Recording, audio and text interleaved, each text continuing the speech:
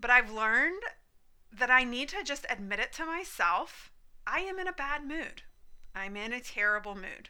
Admit it. It helps so much. I'm Kara Lewis-Newton, host of the KLN podcast. 5 years ago, my life was literally flipped upside down when I built a multiple six-figure income from a business on social media.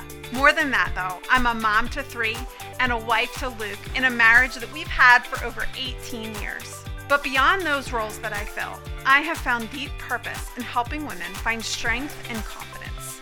Because I believe that when a woman can value who she truly is, it unlocks the potential for her to grow into someone even greater. I believe a confident woman will change the world around her. This is the KLN podcast. In general, I haven't ever really been a moody person. In fact, in a lot of ways, I've prided myself on that. I really don't experience really high highs and really low lows. I'm pretty even-keeled. This used to, and it probably still does, drive my mother crazy because she has very high highs. And I was just a really hard kid to read.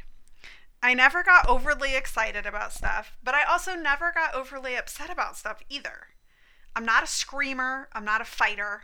I mean, I have my opinions and I'm passionate, but I just don't swing real high or real low.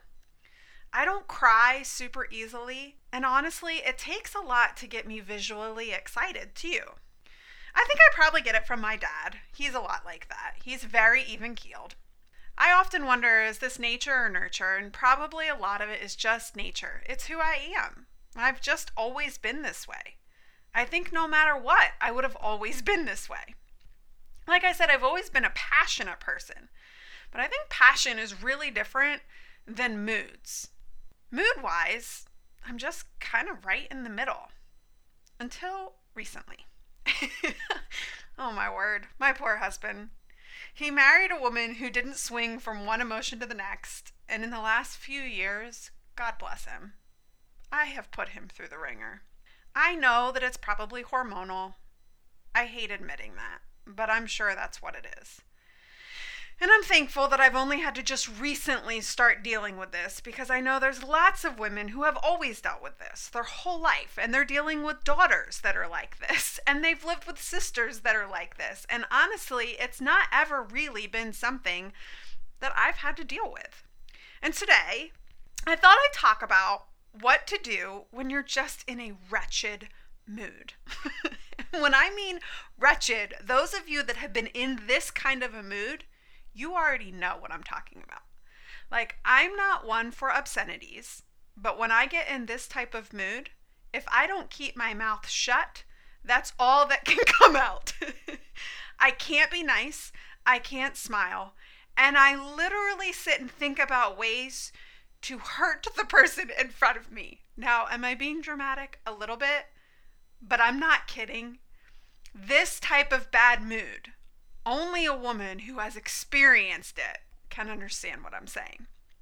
And so I want to give you some tips on what I have done to kind of help, not just me, but the people that are unfortunately around me when this happens. Okay, wretched mood. Number 1, identify it. For a long time, I wouldn't admit that it was happening, but I've learned that I need to just admit it to myself. I am in a bad mood. I'm in a terrible mood. Admit it. It helps so much. Don't get angry when others question it. Yes, I am in fact in a bad mood. That's the first thing. And if possible, once you identify it, for the love of God, warn the people around you. No, seriously. Let your family know. You acknowledge it and you're warning them, and it's going to pass. But they all need to be aware that you are kind of just not in a good place today. I promise you, they're probably already aware, and now they will just keep their distance from you. The next thing is, it's really important to ask yourself, is this rational or irrational? Are you in a mood because someone actually has hurt you? Because this is important. It's important to recognize that if your mood is caused by something, then you need to deal with it. If you have been hurt by someone, then you need to acknowledge that too. You need to talk about it, and you need to get it out. Letting it sit inside and isn't going to make your mood any better. And honestly, it's not fair to those around you who didn't hurt you to have to put up with your bad mood. You're only going to continue the hurt cycle if you don't allow it to get out so that you can talk about it and deal with it and move past it. But, like me, so often, if my bad mood is irrational, girl, deep breaths, right? Just know this, it's momentary. You're not going to be in this irrational, wretched mood for the rest of your life. It is momentary. You're not going to be crazy forever. I know it's the last thing you want to do, but I will tell you this. Physical movement helps. It does. I didn't want to believe it. I didn't want to do it, but just getting out and just walking around your block will help. The other thing that I have found that will help is finding a project to work on alone. Seriously, I find that being productive on my own really helps me sort through the emotions that I can't seem to control or understand. Go clean out your closet. Go bake a cake. Go work on a project.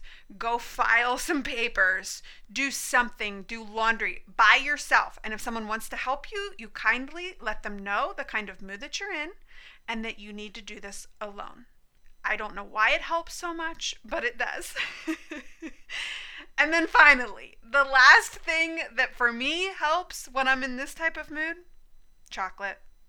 Lots and lots of chocolate. It won't be great for your hips, but it will be great for the relationships around you. In all honesty, I know how hard this is. And for some of you, I don't want you to take what I'm saying as any kind of medical advice at all. I do think that there are circumstances where you need to talk to a physician about really severe mood swings.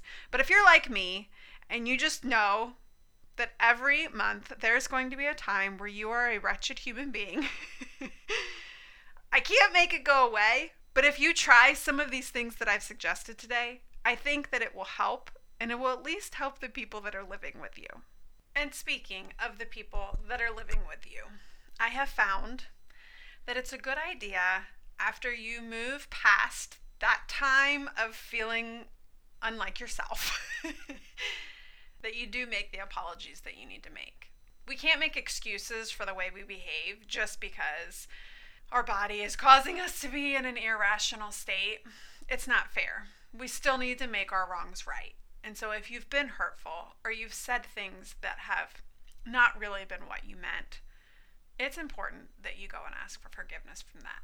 Even if you didn't mean it, even if you were just in a state of irrationality, it's just so important that we own our behaviors no matter what.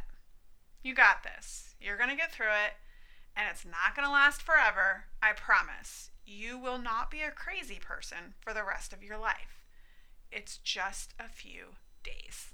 See you next time. Thanks for tuning in to this episode of the KLN podcast. If it connected with you in any way, I would love it if you would hit that subscribe button so that you don't miss any future episodes.